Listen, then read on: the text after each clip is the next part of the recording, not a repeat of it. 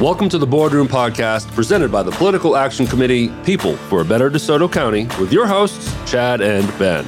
We hope to give you an informative look into local government by having a healthy discussion about city issues, interview a few friends, and have a little fun.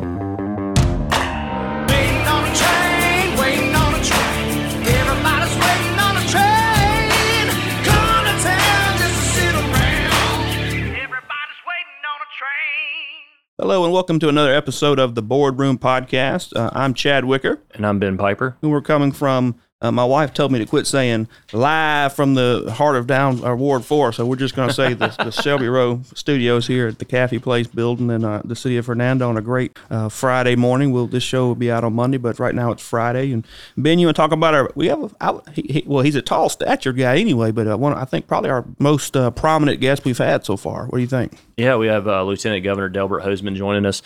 He's in the middle of a race for the Republican nomination for Lieutenant Governor with Chris McDaniel. So we'll have Lieutenant Governor Hoseman on. Is there elections going on? There's elections going on, apparently. That's what all these signs are around town. Whoa. Yeah, that's what all these signs are about. But we will have Lieutenant Governor Hoseman on this episode, and then in a future episode, we will have State Senator Chris McDaniel, who is his opponent in the Republican primary coming up in August. So you'll get to hear from both of them. He's a state senator, I believe, from Jones Forest area down there. Yeah, Ellisville. That's right. Yeah, I think it's Jones County Junior College is down there. That's where that is. So sure. Just a rural Pine Belt area of the state. But we have Lieutenant Governor Hoseman joining us. We will be discussing what he's done the last 4 years. Does he deserve another 4 years as Lieutenant Governor? Asking him some questions. That sounds like a headline. Does he deserve another 4 years? Man? I'm just saying. That's what the voters have to decide. That's right.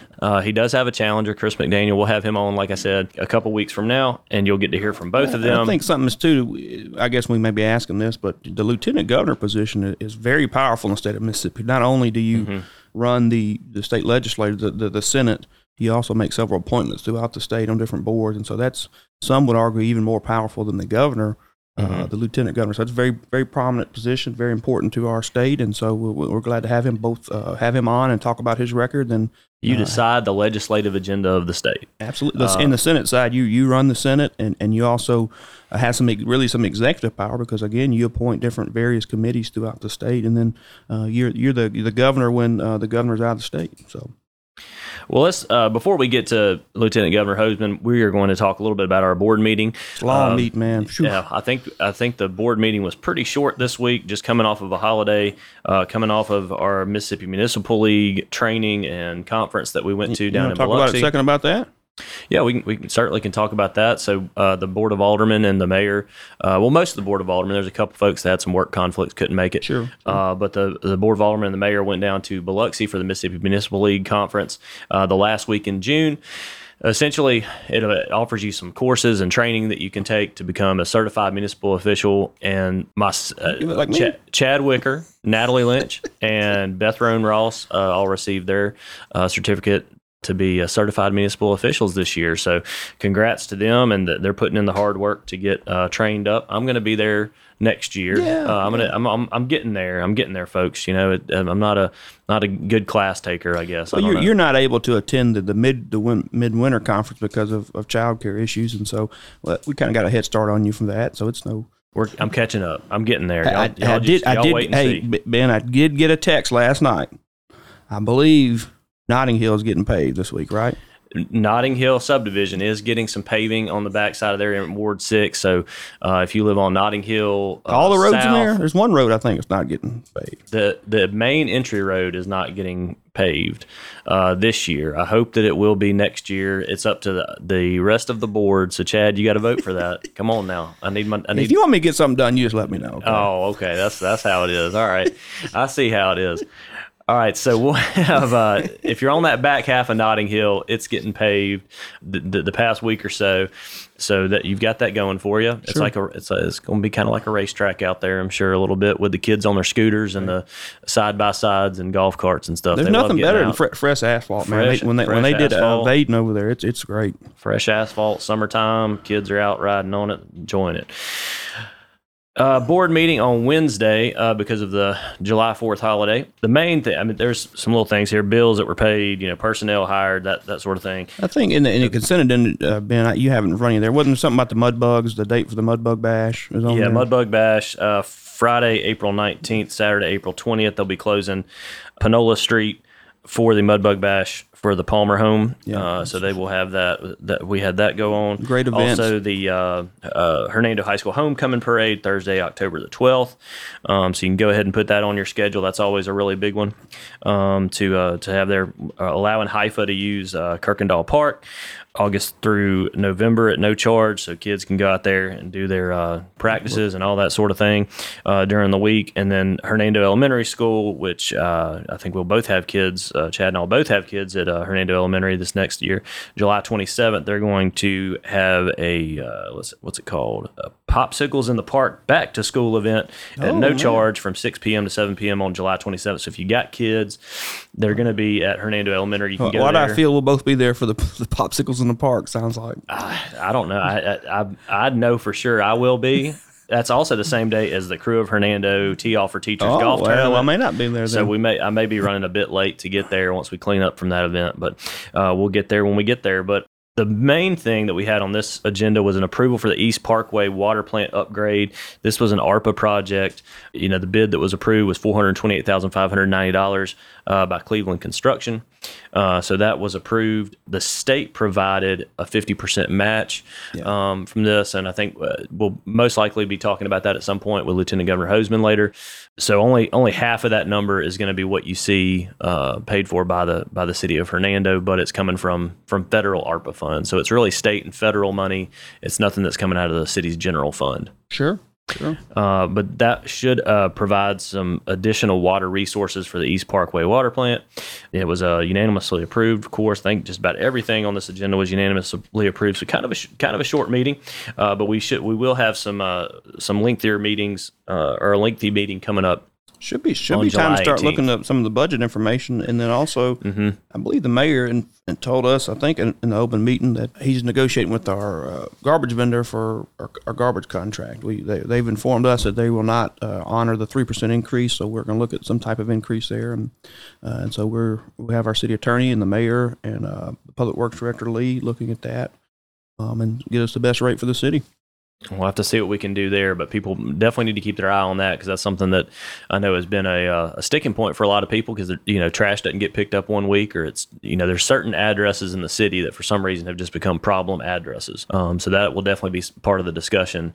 I have no doubt as we're negotiating that contract out. So we're certainly trying to advocate for you. But now we're going to transition to our interview portion. We have a big interview here with Lieutenant Governor Delbert Hoseman, and we'll be bringing him on now.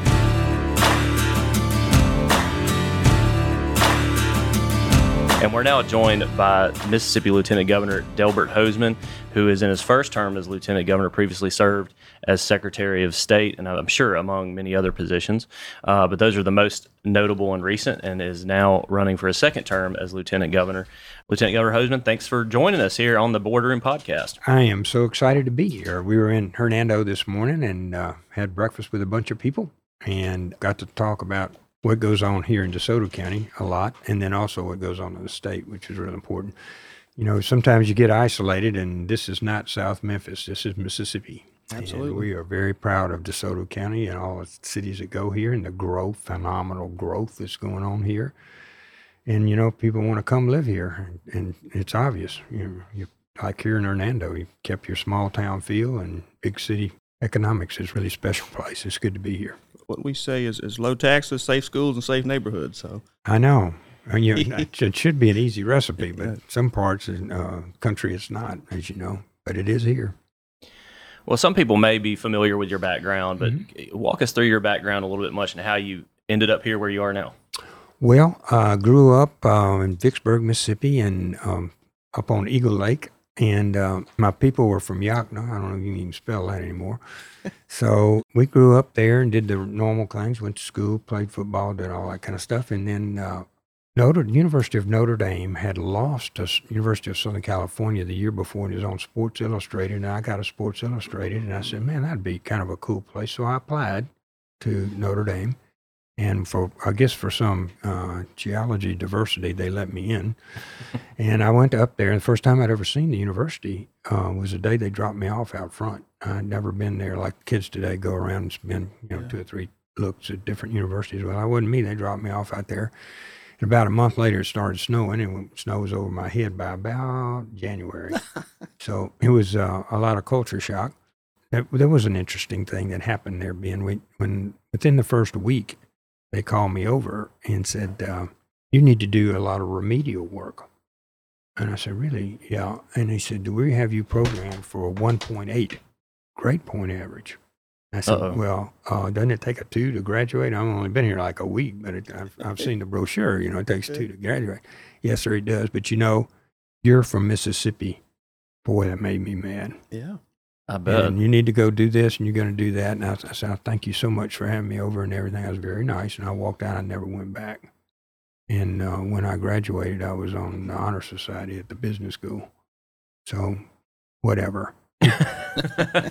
What do they know? Nobody should ever limit you but yourself. And when we have our discussion, and DeSoto Central was real nice to have me speak at their senior graduation breakfast. And, there's hundreds of people, there are 1,000 people out there, because y'all all participate. The reason your schools are so good, your parents and participate in them so much. Corey does a great job and whatnot.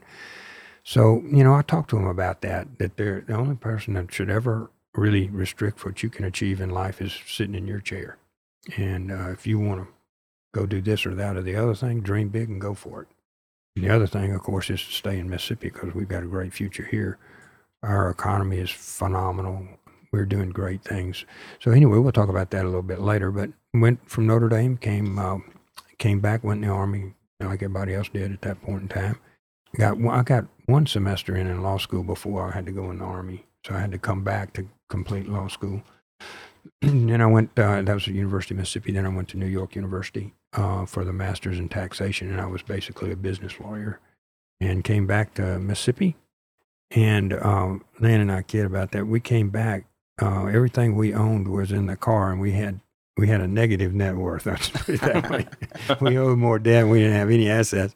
We had our TV in the back seat. That was most of it, and whatever clothes we had and everything was in the trunk and whatnot. And we got an apartment, and we had to take the car back because it was rented. I rented it to drive home from college. So I dropped it back at the airport. But we didn't have a car for a month. We had to ride into work with other people, hitchhike in, because we couldn't afford the down payment on a car. So in any event, we started like everybody else at ground zero. And I've been just so excited to be able to, we have 3 children and 8 grandchildren. Most of them live in Mississippi and are growing up here. And I'm just excited to be able to I think one of your sons may have went to school with one of our other Alderman, Natalie Lynch. Yeah. She mentioned that. So lived across the street. Yeah, okay. And Natalie's great. She's doing a great job. Talked to her this morning. Yeah, actually. yeah, she was there. Yeah, great lady. So anyway, we came back and started work and built a law firm and a practice, just like a lot of other people do. So during your time as Secretary of State, I know one thing that you have championed time and again is securing elections. Yeah. So when people see that, they may not know what that means. So what is that? What's behind that? Well, when I started, one of the things I thought was important was that people that cast a ballot showed an ID. And that wasn't uniformly believed by the Democrats, I just tell you. So we fought, and I got the bill up 2 or 3 times before the House and the Senate. And maybe the House might pass one, and the Senate wouldn't do it. And so it died back and forth. So finally, we and a number of others did the constitutional amendment for voter ID. That turned out being to be real smart, and I'll tell you why in a second. We got a constitutional voter ID, and it was left to the Secretary of State, left to me to implement it.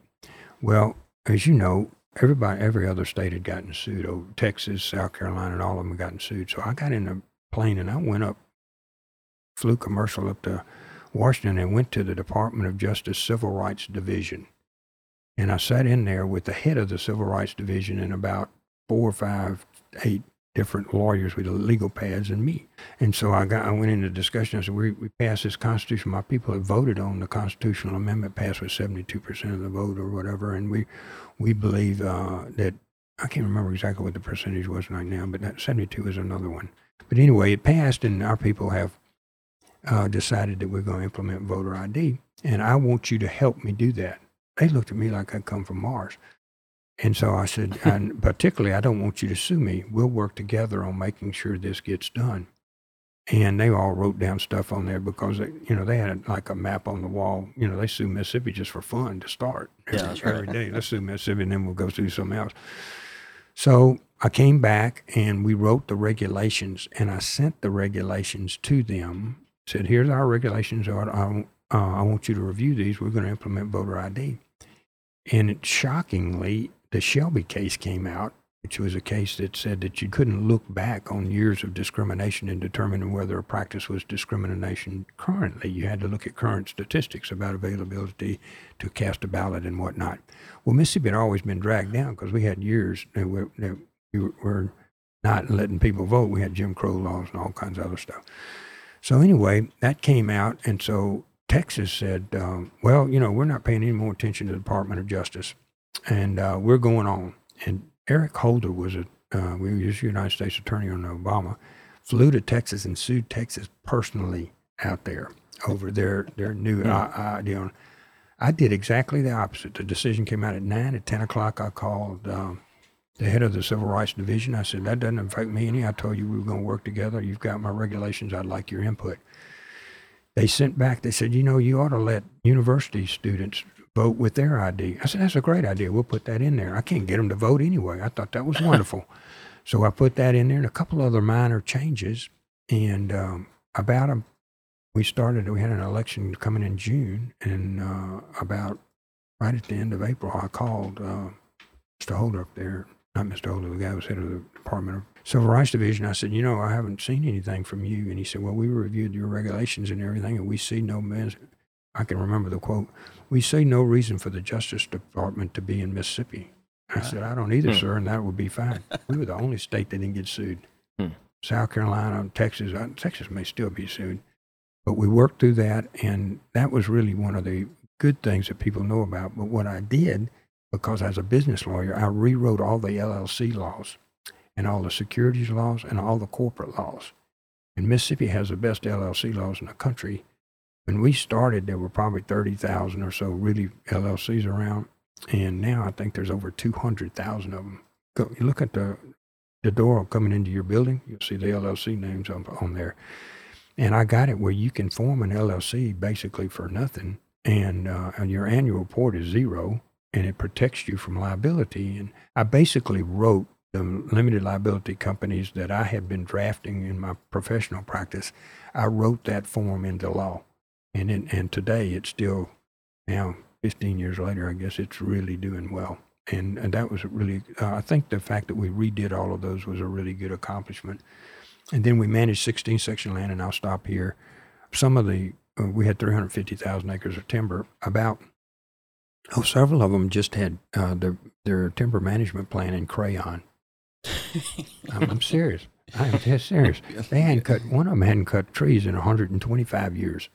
Wow. You may have to explain to our listeners what 16 section land is. I know Ben knows what it is. Yeah, you're right. That's a good point. Well, when we got the country, Thomas Jefferson said there's 36 sections in a township, and you'll see your township, of course, a section is a mile square, basically. And they said, you need to leave the 16th section alone, and we're going to do it for schools. And that was a great idea. The only thing is we didn't have the whole state. We got this in 1817. When we got that Treaty of Dancing Rabbit Creek, which brought, from the Indians, it brought us back from about Columbus to Tunica.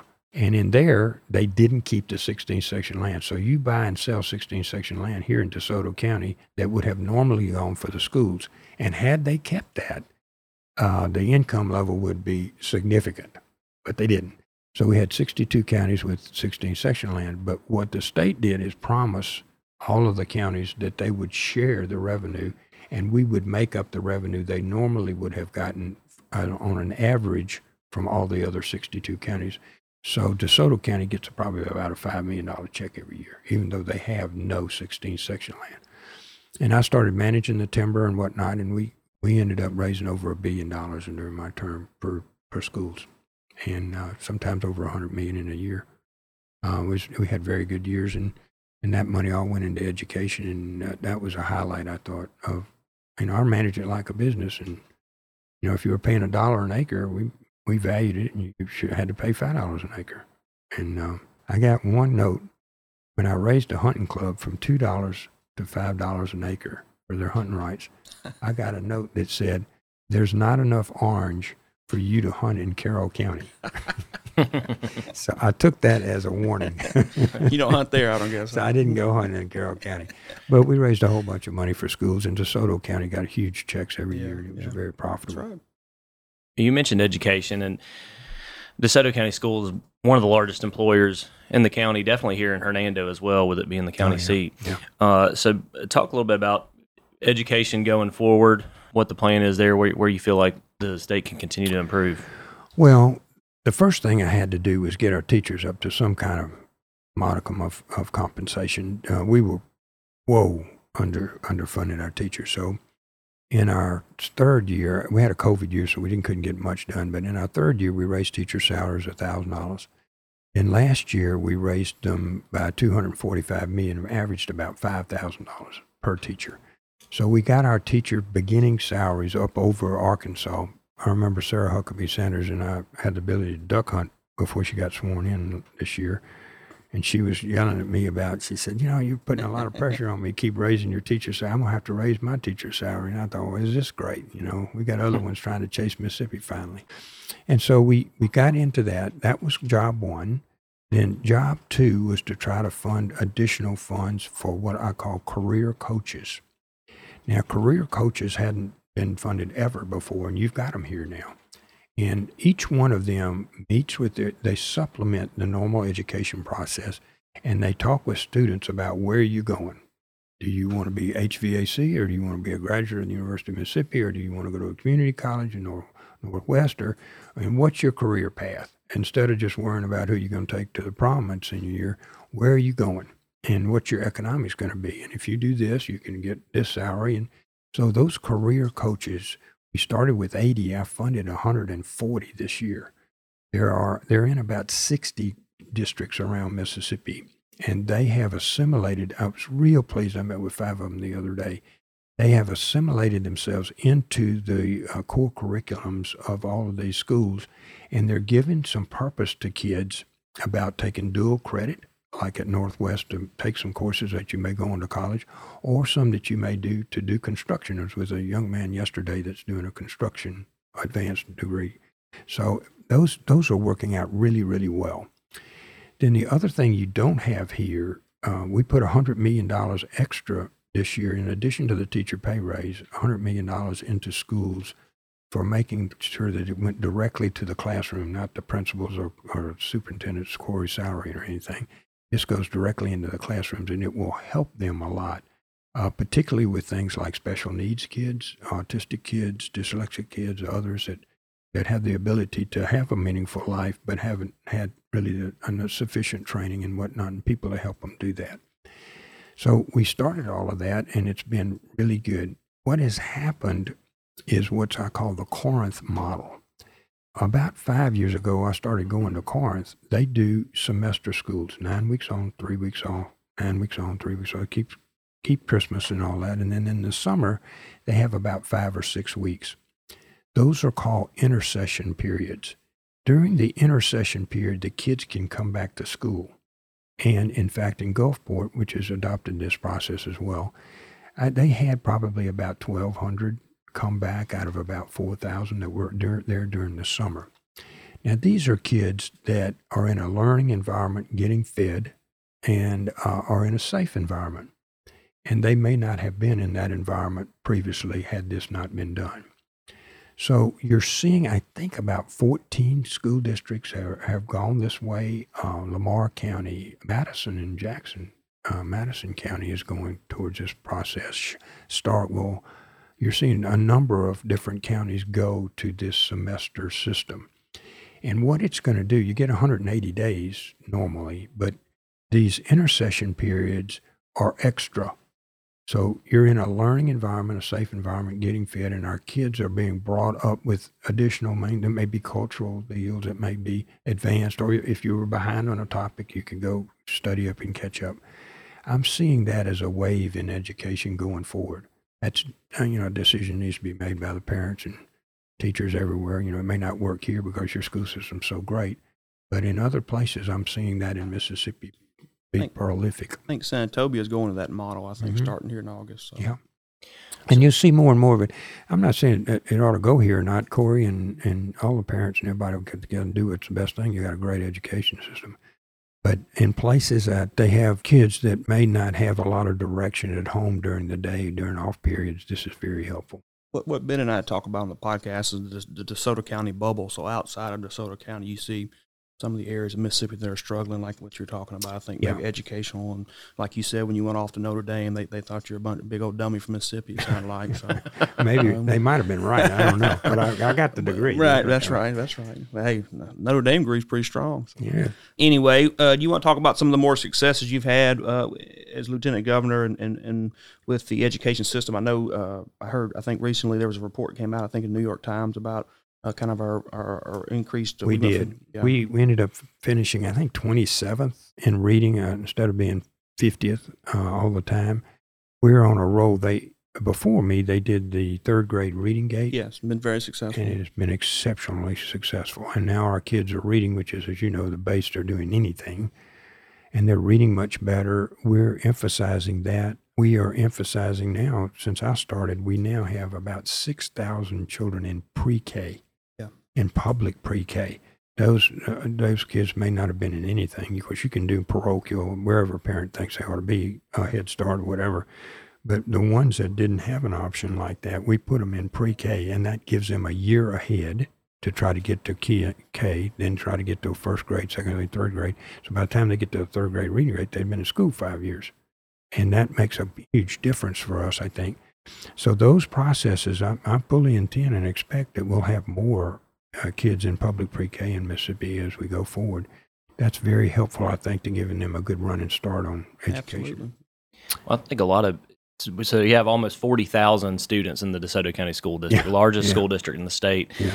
So you have a lot of parents in DeSoto County, I think, as well. And as a parent, you obviously want better for your kids than what you had, and that sort of thing. But also, I think there's a movement with parents to have their kids come back to their home state or their home community or back to their hometown. We had Shad White on, our state auditor, old buddy of ours from our Ole Miss days. Yeah. And he talked about brain drain in Mississippi and people graduating from state schools and then they, leave to go somewhere else where they feel like there's better opportunity. Yeah, Nashville, Florida, Texas. So what can be done from that perspective? You feel like with the state moving forward, what can be done on the brain drain in Mississippi, keeping our most talented students here? Well, the part that they're educated is the most important part, the fact that they're coming out of school here. When I spoke at that breakfast for DeSoto Central, of course, you got Hernando, you got all these others, but when I spoke, I'll go around and talk to the kids, young men and women. What are you doing? What are you going to do? Where are you headed? And all this other. Very articulate, all got a plan. I mean, I was just really impressed with that. So to your point, how you come back? And so I talked about that during my talk to them. Make sure you come back to Mississippi when you're here. But to do that, we need to do these things. We need to have a good education system. You need to have a safe environment. This year, we got 2 assistant DAs for DeSoto County to prosecute people. Y'all got one special one that nobody else got, and put it that way. Bob Morris told me to mention they started on Monday, so he's excited about that. And I was excited to have him there. And everybody needs a speedy trial. And if you get convicted, you need to go sit in Parchman for a while. Right. This year, we did mandatory sentencing, like for carjacking. I did that bill. So that if you carjack somebody, you go to prison. You need to go sit for 5 to 10 years, mandatory, and be fleet policeman and cause bodily injury. We did several mandatories. I anticipate some more next year. I want to make sure that people when they're in that part of what I call the cone of criminality. You start with stealing somebody's lawnmower and you don't get caught, you do this, or you maybe do street drugs or something. But when they start in an armed, getting in your car with you with a gun, the next thing, somebody dies. Maybe them, maybe you, maybe somebody they don't even intend to.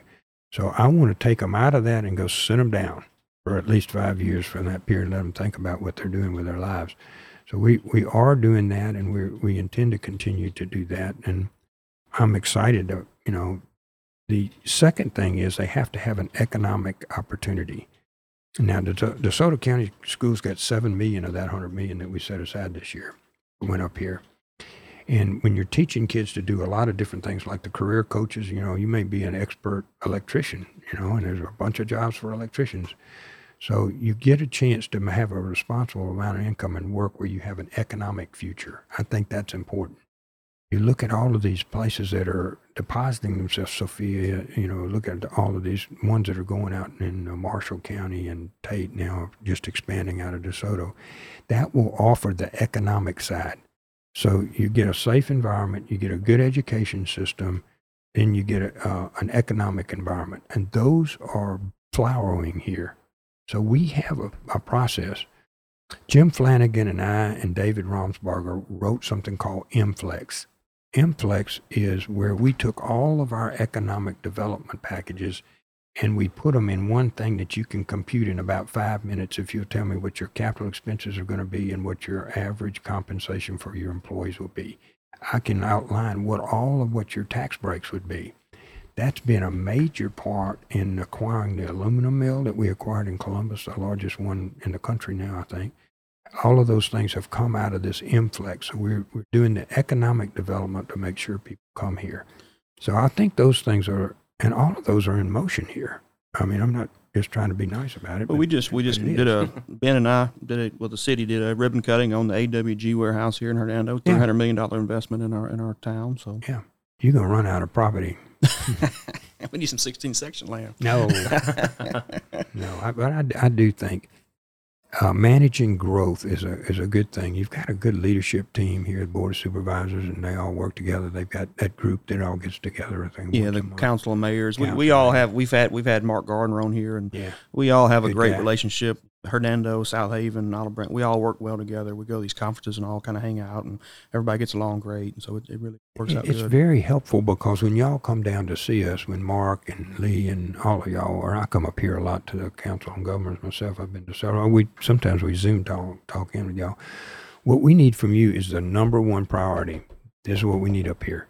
And then once I get an indication of what that is, which y'all are good about being unified on, this time it was I-55, so we put 25. We got I-55 moved up to where it is now on the radar to be completed. It starts, I think, in 25. They're doing right away and utility, a bunch of stuff they got to do before they can get there. But we put up $25 million. Now next year we'll put up 25 or 50 million more, and the next year when you get started, we'll have 75 or 100 million in the bank.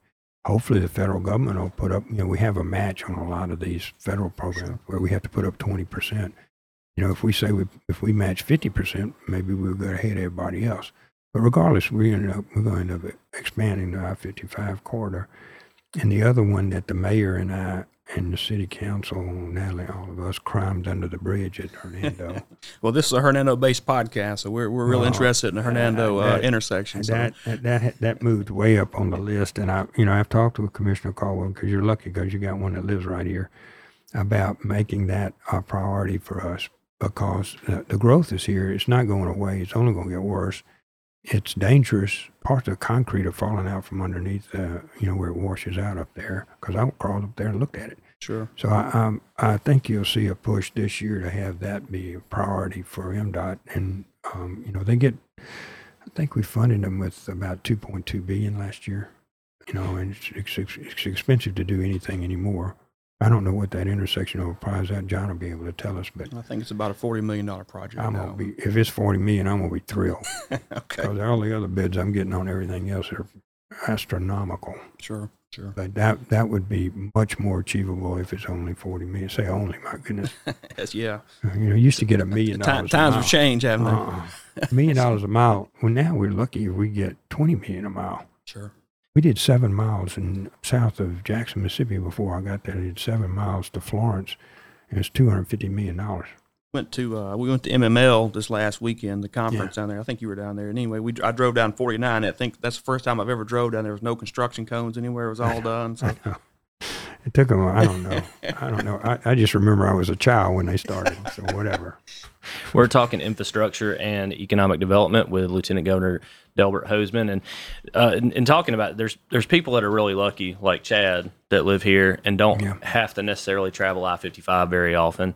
And there's people like myself and my wife. We go to Memphis almost every single day, so we have to deal with I-55 traffic constantly, and have to sit in it and that sort of thing. But the mayor of South Haven's mentioned that he feels like not having I-55 expanded is inhibiting economic development. But at the same time, DeSoto County is leading in a lot of ways in terms of economic development. So do you agree with that assessment that it's kind of a little restrictive? Time has a value. You used to bill by the hour. I mean, a lot of people still bill by the hour. Time has a value. For every minute you sit there, you're not productive. Mm-hmm. I mean, you can get on the cell phone sometimes, but you bump into the guy in front of you. So we ask you not to do that.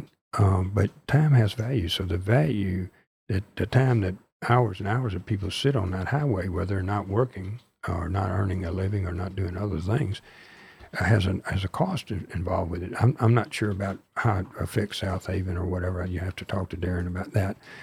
But I do know that when people are sitting in a line that's not moving for hours on end, that's an economic loss to the state of Mississippi because they're not being productive.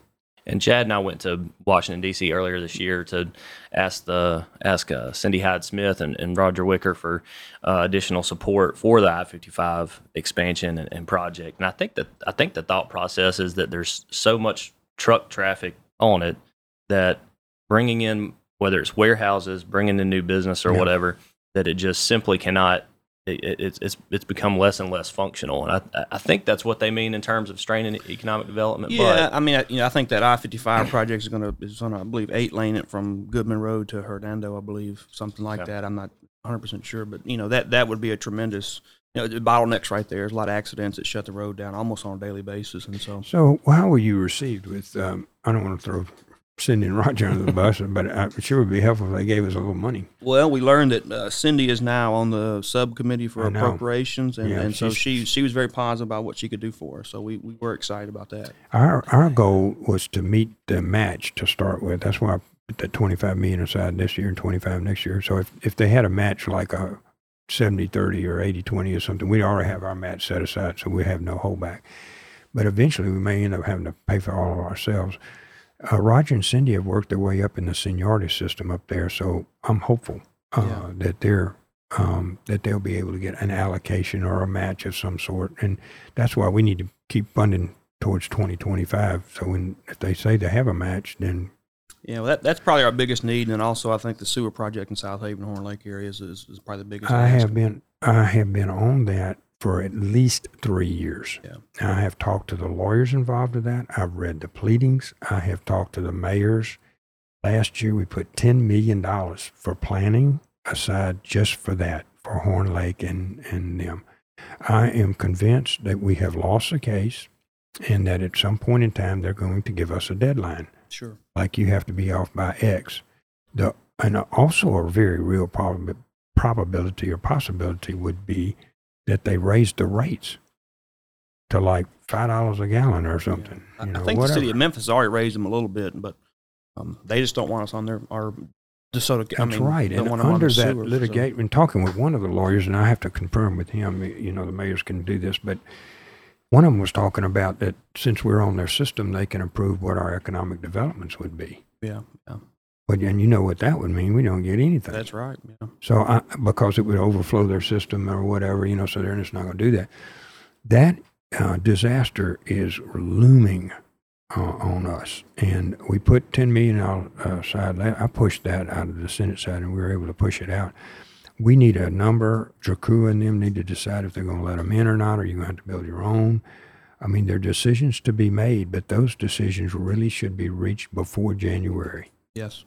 Because that's when we go back into session, and if you're going to need X dollar, $200 million or whatever it's going to cost, then you start just like we had. We put $10 million aside to do the planning, so then we put some money aside to do that. When I did that $10 million for up here, I got a lot of pushback from other cities. Sure. Why didn't you do that for us? And my response was, well, because you're not going to have your water cut off. These people are going to be either put out of business economically or physically. Yeah. And so it's a disaster, and I considered it that we should start putting money aside to fix it.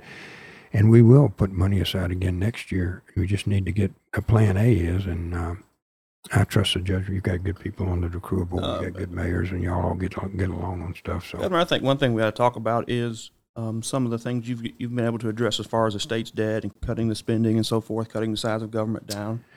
We did that.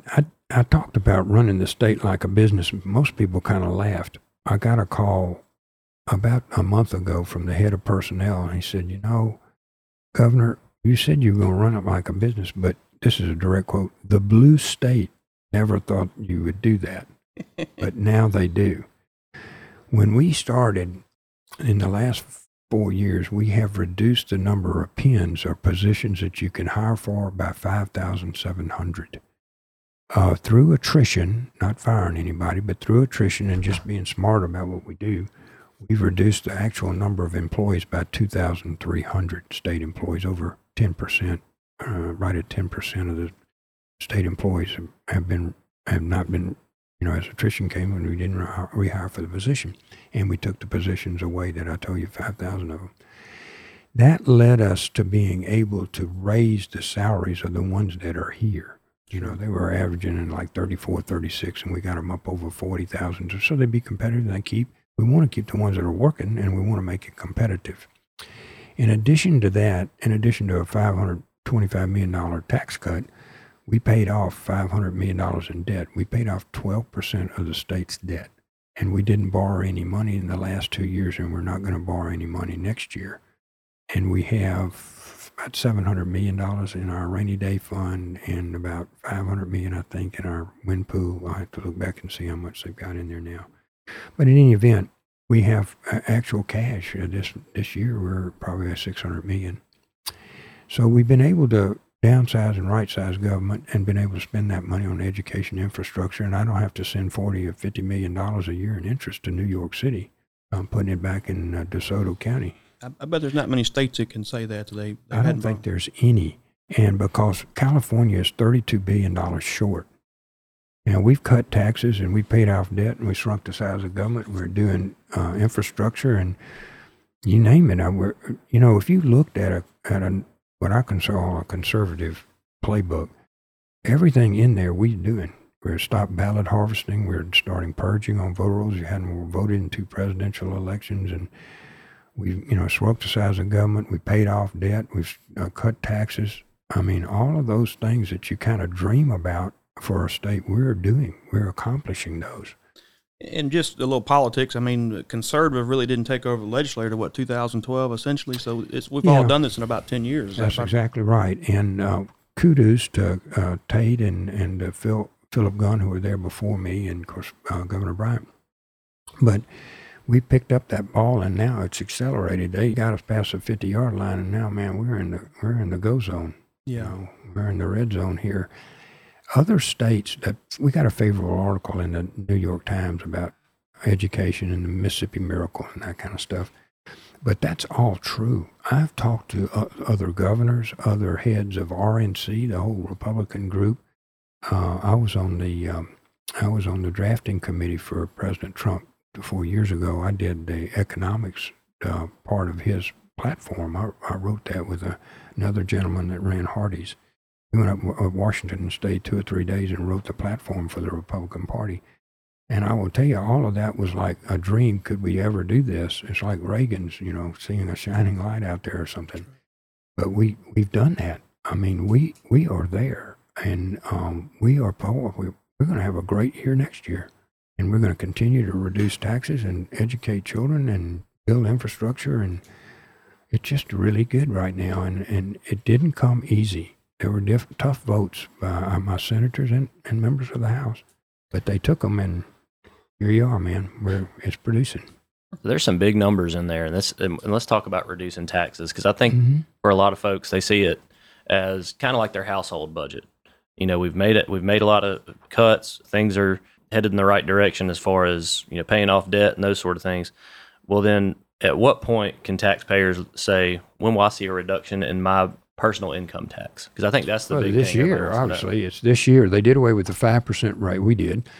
And then it goes to 4.7, then 4.4, and then 26 will be 4%. So every year your rate will go down, and you'll see less income taxes from Mississippi.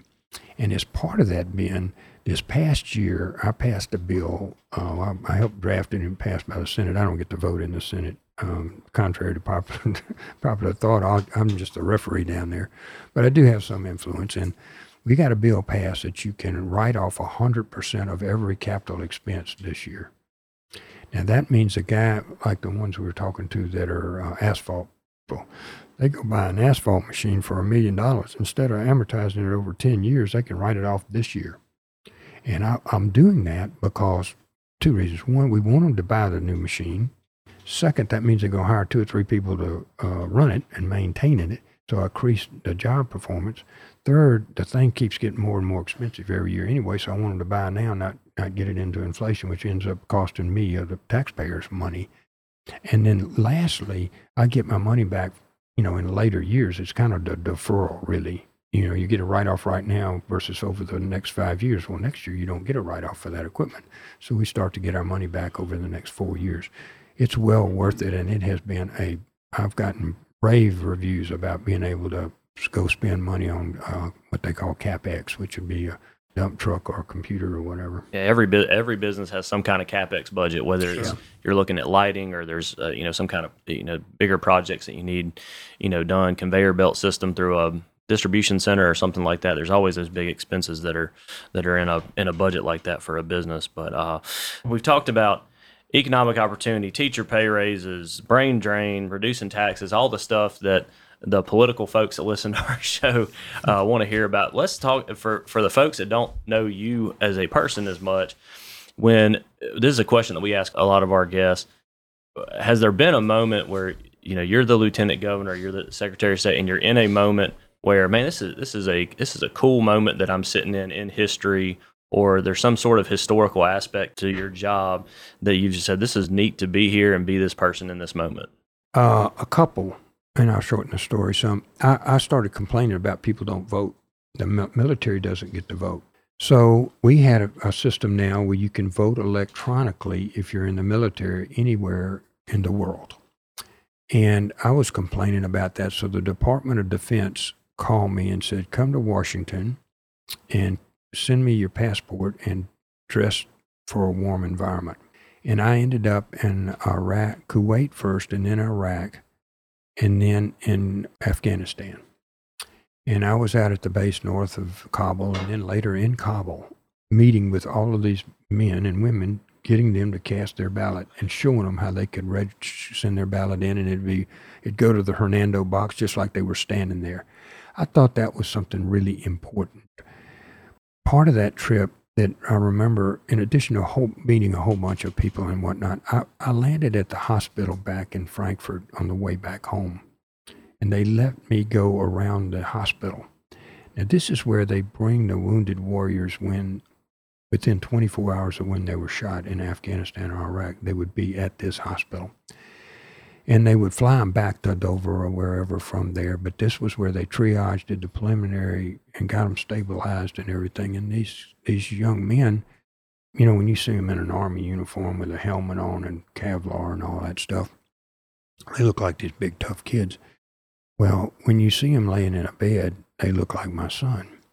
And so I roamed around the hospital, and I went into a room where there was one man in bed, and he was wrapped from his hip all the way to his ankle. And he had obviously been shot or one of the things had exploded on his leg or whatever. And I went in and said to him, how you doing? Fine, sir. They treating you all right here? Yes, sir. Any problems? No, sir. Just as cold, as quick as anything. So I can remember this. You talk about moments, and I'll tell you about this one. So I thought, I need to get out of here. This guy's obviously struggling here and doesn't want to necessarily talk with me or somebody. So I got to the door, and I turned around and walked back over there. And I said, son, are you okay? And he said, sir, my men need me. I need to go back. And it was just dead silence in that room. And I was, just arm's length away. I touched like his shoulder like that, leaning over. And I was just stunned by that. And there was a long pause, maybe not, I don't know if it seemed like long. And I said, son, you need to come home and run your country. You've done your part. And it seemed to have a good effect on him. You could see his facial change a little bit. Like it was okay. He wouldn't abandon these brothers in arms and whatnot. It was okay. And that's one I think, I don't know, if I never did anything else, that'd be important. Yeah, that's a great story. That's a great story. I can see how that would affect you for sure. Oh, yeah. I still get choked up thinking about it. And I know I'm so hopeful that man is back running this country somewhere. It just, war and having our young people like that is we have PTSD come back here. There's an Operation Bonfire that I help with, and where we get people back to talk and whatnot. But there's a lot of kids that went over there, young men and women, that come back.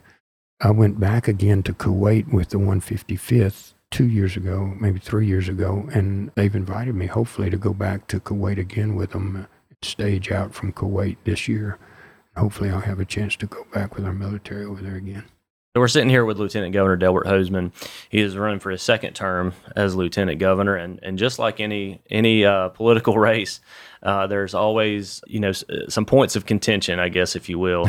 And I'm sure that you're not immune to hearing all this stuff. But so how do you respond? I know that your opponent has brought up some things. He's called you a Democrat straight up, which I don't think you are. I think you're I was a on a Republican. Republican candidate for Congress in 1998, and I have been a member of the Republican Platform Committee, and I wrote President Trump's jobs in the economy portion. We've been, I would say, heavily involved in Republican politics. So, but I think that anybody that has a Facebook or any kind of social media in DeSoto County has probably seen the commercial out there. And I know you don't write your commercials, but saying that your opponent has just not shown up, and that his record of attendance is probably one of the things that has been most concerning, and not showing up for DeSoto County. How does that kind of factor into to this race, and how do you think people respond to that? Well, it's kind of hard to hide from your record. My record of all the things we've talked about, from tax reform to $7 million for DeSoto County schools this year, to teacher pay raises, to infrastructure, all of that, and ballot elections, mandatory sentencing. I got an assistant DA I've got a long record with DeSoto County, putting money aside for I-55, money aside to try to save us from when Memphis cuts us off. I've got a long record up here. My grandfather and mother grew up in Memphis at 3825 Poplar Avenue. So I've been coming here since the 50s, and I've watched it grow, and I'm very positive. My opponent hasn't had a bill passed in at least the last 8 years, and during those times he was chairman of elections and chairman of the environmental committee for the Senate as a Republican chairman, and I never had a bill passed. And so people can look at his record, and the good news about here is you've got a well-educated populace. They got my record. They can compare it to his record, which pretty much doesn't exist, and decide which way they want to go. I don't want people to fall victim to just rhetoric. They need to fall victim to results. I got a record. If you don't like it, that's fine. And if you don't want to decrease taxes and buy public education and do infrastructure, that's fine. You can disagree on those things. But in his case, he really doesn't have any platform other than whatever. It's all hyperbole. And this is another thing we ask often when we've talked to candidates. So when folks in DeSoto County, they're going to have to make a decision in August. They're gonna step into that polling place. What is the biggest thing, the most important thing you want them to remember about the lieutenant governor's race when casting their vote? Well, the first thing I think you always need to think about is your local. Which of these candidates has actually performed for DeSoto County? Who has a record of achieving everything from education to infrastructure? Who comes up here a lot? Who has a lot of people that work with him and the supervisors, and you can talk to any of them, Mark or anybody else you want to, who has a record. That's the first thing, because most of the time, your previous record is what you're going to do in the future. And I'm committed to finish I-55. I'm committed to find that we can have our own water and sewer when we get cut off from Memphis. Committed to having the best education system here. Northwest Community College, met with them this morning. Committed to a lot of things that we have been doing that we will go forward to in the future. That's the first thing.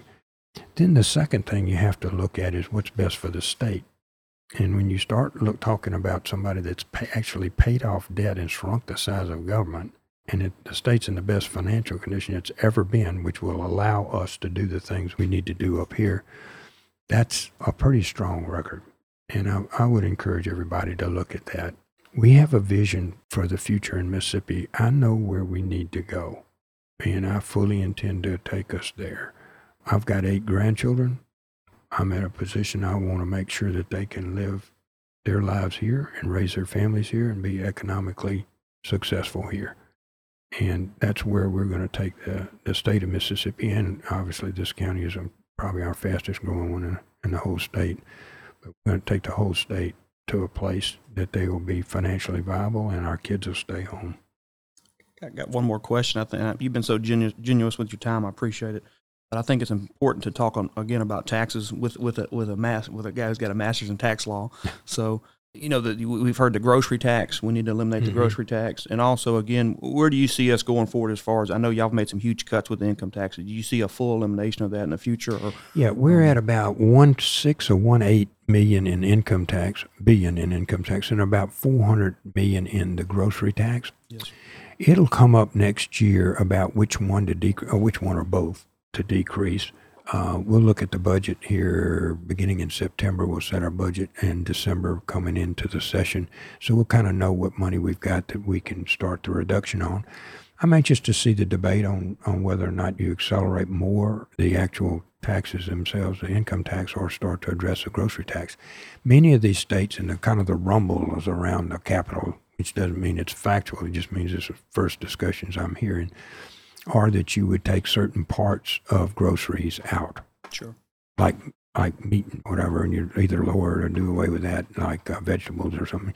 You'd start where maybe beer wouldn't be taken out or something, but there are people starting to carve into the grocery tax as to what is included or excluded from, and some of that's already done, excluded from the process, or just a simple reduction like we did 3/10, 4/10 to get 1%, so you could see us go 7 to 6.7, 6.5, start a gradual. Yeah, and do you want to talk about why, because we have a group of people here in DeSoto County who are running on this, I've called it the far right-wing platform, and, they have their opinion, which is fine, I just disagree with it, but how reckless it would be just to go down there and just cut away all that revenue without any type of long-term plan.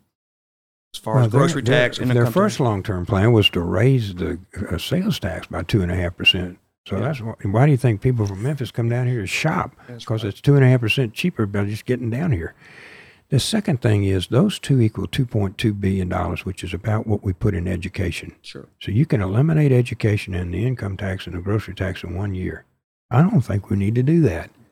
It is totally reckless for people to say, well, we're just going to eliminate the income tax. Even the ones that were proposed before eliminated it in like 2036. Sure. And they raised the taxes by 2.5%. So it was a ruse. They were going to raise your taxes and lower this income. Yeah, well, I think it's just political rhetoric. We're going to go down there and cut your taxes, and that's just not the truth of the matter. It's not. And the way to do this is run it like a business and do gradual reductions. We actually, at 4/10, we will eliminate the income tax if we stay on this project before they would have. And we never have raised anybody's taxes. So you just need to do the prudent thing, just like you normally do. Anybody runs a business. We decrease the number of employees. We decrease our overhead. We pay off our debt. We decrease our income taxes in a gradual way that's sustainable. Sure. Now, you go do this. You remember Kansas tried that one time. Sure. They had to have everybody back in an emergency session. In Texas this year, the Texas legislature is meeting to do $12.2 billion back to the counties because the ad valorem taxes on homes is so expensive. It's like 1.8%, climbing to 2 probably. So every home out there that used to be worth $250 now is worth $750, and their taxes are $1,500. So it's running them through the roof. Well, they have an income tax, but they can't afford to live in a house. Yeah. So all of this balances out. In a normal thing, our tax rates here for real property are less than half of that. And I don't want people to get where they can't have a house. So this gradual reduction by decreasing the size of government, being prudent about paying off debt, and we don't have to pay interest, those kind of things allow us to keep our rates low for the counties. For example, you eliminate that tax, what's going to happen to this county? They're going to raise your real property taxes. Well, a concern that I have being an alderman is the cities get diversion from the sales tax. So 100%. if you eliminate that completely, that would really affect the city of Hernando's budget. Yeah, really if we eliminate the income tax, you wouldn't have any money for education. So you need to go find a way to give Corey Wilson, I'm sorry, the former employee, Corey Wilson. He was my basketball coach. Yeah, but he won't claim that, though. Give him how many ever millions of dollars, $100 million it takes to raise that. It'd have to be out of your regular taxes. And I don't think anybody here wants to do that. I think that'd be reckless.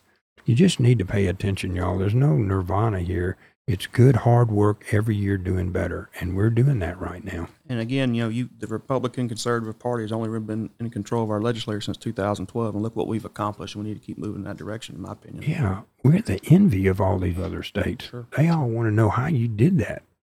So, like I was saying, I had a call the other day from a former chairman of the RNC, and they're all talking about Mississippi. I said, well, y'all take a look, man.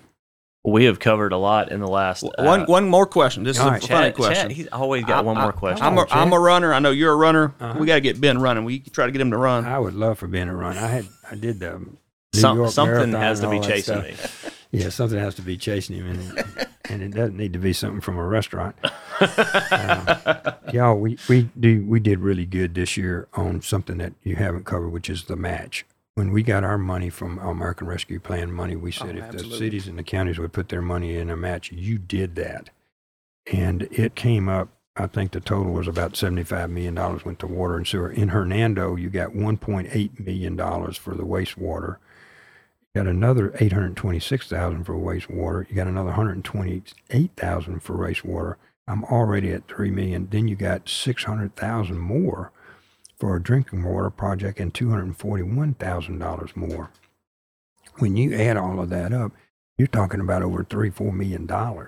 Just at our meeting we had it on Wednesday because of the holiday, but we just that $241,000 project, we just approved that to go out for bid. So that's going to be working on here very quickly. Yeah, I was and I'm not saying this because both y'all sitting here. I'm so proud of y'all for doing that. You could have blown that money off somewhere, but the legislature did its fiscal part. We said, we're going to hold our money back and match you if you'll put your money up.